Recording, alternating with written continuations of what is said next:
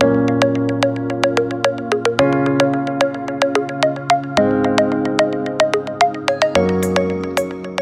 to Ride It Out with LBS. I'm your host, Catherine Laren. Every week, we talk to the LBS community on how they're dealing with disruption in their sector. If you've enjoyed listening to the podcast, please share. Today, we have Lucy Bowers, MBA 2021 at LBS, discussing the roles brands should and shouldn't play during the crisis. Welcome, Lucy. Thanks, Catherine. How are you? Very good, thanks. Quick background on Luce, as she likes to be called. She worked for 5 years prior to the MBA at some of the largest advertising agencies in Australia. So, Luce, what is your fun fact?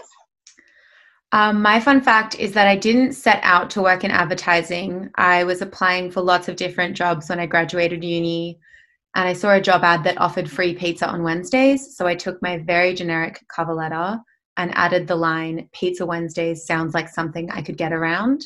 And I'm pretty sure that's the only reason I got an interview, and definitely the only reason I got the job. And that's how I fell into advertising. So it just goes to show the importance of customizing things and attention to detail. Exactly. It's all about personalization. And we've seen a lot of companies, big and small, have scaled massively on their advertising spend during this crisis. And as a result, a lot of businesses that maybe advertising agencies are struggling. But you don't think this is the right approach. Please tell us a little bit more why. Yeah, it's interesting. So instinctively, you'd think that that it's kind of time to hibernate in a crisis, and it's the first thing traditionally that companies do is cut back on the marketing budget. But actually, lots of research has shown that the brands who do maintain or increase their advertising spend during these recessions or difficult times actually end up performing better in the long run. It seems counterintuitive, but it makes sense because there's less noise around you. In advertising, you're normally fighting for customers' attention. Right now, people are paying more attention to the newspaper than they usually are. If you're walking down Baker Street, there's less people, so you can see the ads on the bus stops and driving past on buses. It makes sense. So even though brands are often tempted to cut back, it's actually a great time to scale up. And walking during my daily exercise, walking past the bus, I noticed there was an advert of a theme park, which seemed to be a little bit redundant now because obviously no one is going to theme parks and they're completely closed during the coronavirus times. Is there something to say that there is a difference between appropriate and inappropriate advertising during these times?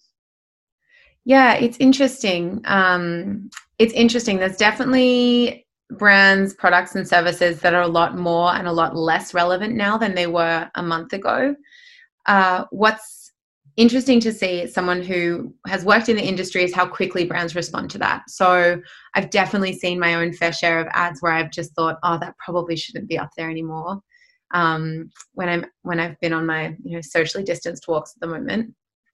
But I think what's happened in your example is either that media agency who placed that ad in that bus stop should have gone to the brand and said, we think you should take this down, or the brand should have realized that they've gone, had this ad up and gone to the media agency and asked for it to be removed. The challenge is that these campaigns are often planned weeks or months in advance. So you do have to be really, really aware of what's out there for your brand. And as an agency, it's your job to be one step ahead of them and kind of spotting these hazards before even the brand does themselves.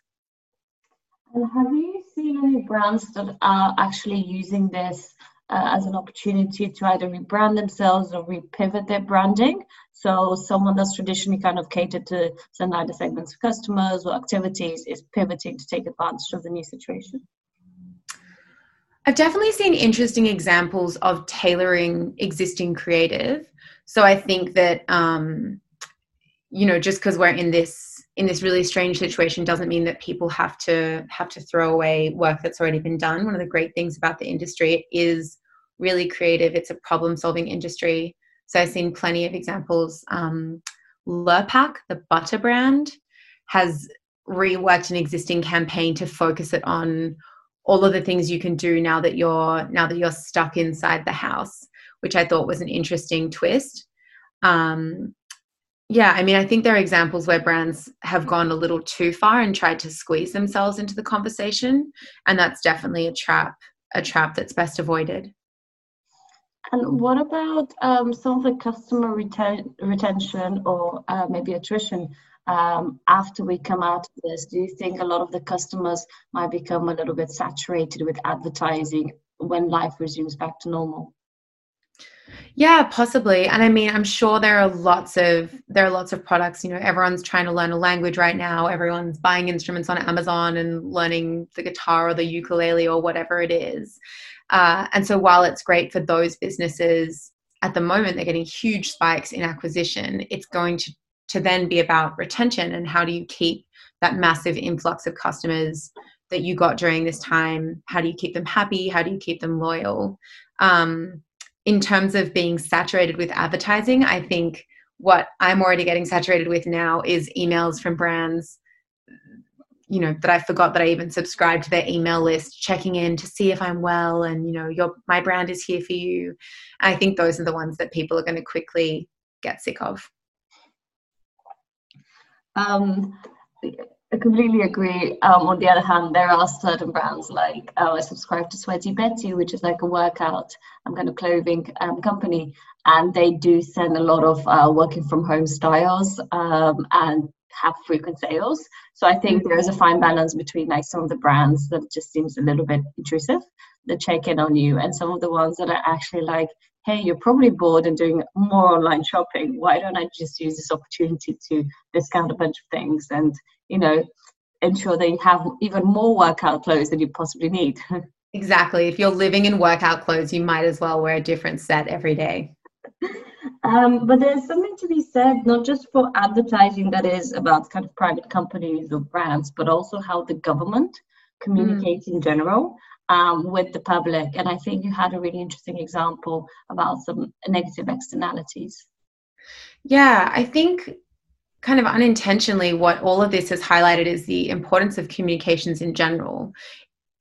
The example in brands that I have is that marketing managers often know so much about their product, know the ins and outs, think about it all day. And so they assume that customers understand and, in fact, care about it the same way that they do.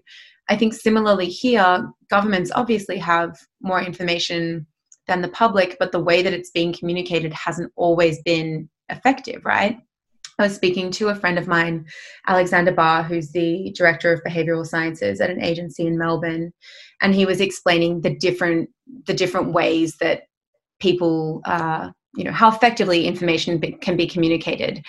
And intuitively, you would think that the most effective message would be a really self-centered message delivered from a peer, like a friend sending you a text message with an article that they read that's telling you exactly how you can protect yourself. But in fact, the most effective messages are ones that come from authority figures and focus on the greater good. So what your little piece of the puzzle does to the bigger picture. What I think we've seen, though, is early on, a lot of government responses around the world focused really heavily on that individual part, and there were unintended consequences to that. So saying to people who are between 20 and 35 years old, you won't get symptoms, but be careful anyway, isn't an effective strategy, because people our age thought, oh great, I'm not going to get sick, but B, because it turns out that we could get really sick. There are lots of examples of people in their 20s who've really been hit hard by this illness.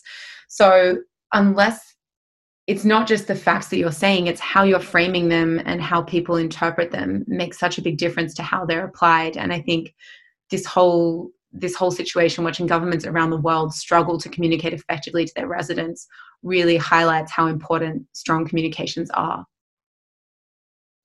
And what is your personal mantra in times of hardship? My personal mantra is to focus on the positive things, to find the fun. My nana always used to say. And even though I do spend most of my days inside now, the sun is out in London. If I go for a walk, I might see someone who has a really funny jog, or I might see a really cute dog carrying a gigantic stick. It's little silly things that are keeping me happy and positive at the moment. So that would be my advice, to focus on the fun. I like your dog example. I've been taking so many pictures of like the wildlife in like Regent's Park. Like, who knew? It was so I fascinating. know. And they're so used to being fed by everyone that they just have no fear. The squirrels like come up to you in the park now, waiting for food. Amazing. Lucy, thank you so much for being a lovely guest on Write It Out at LBS. And for everyone that's been listening to the podcast, amazing. Keep it up and please share.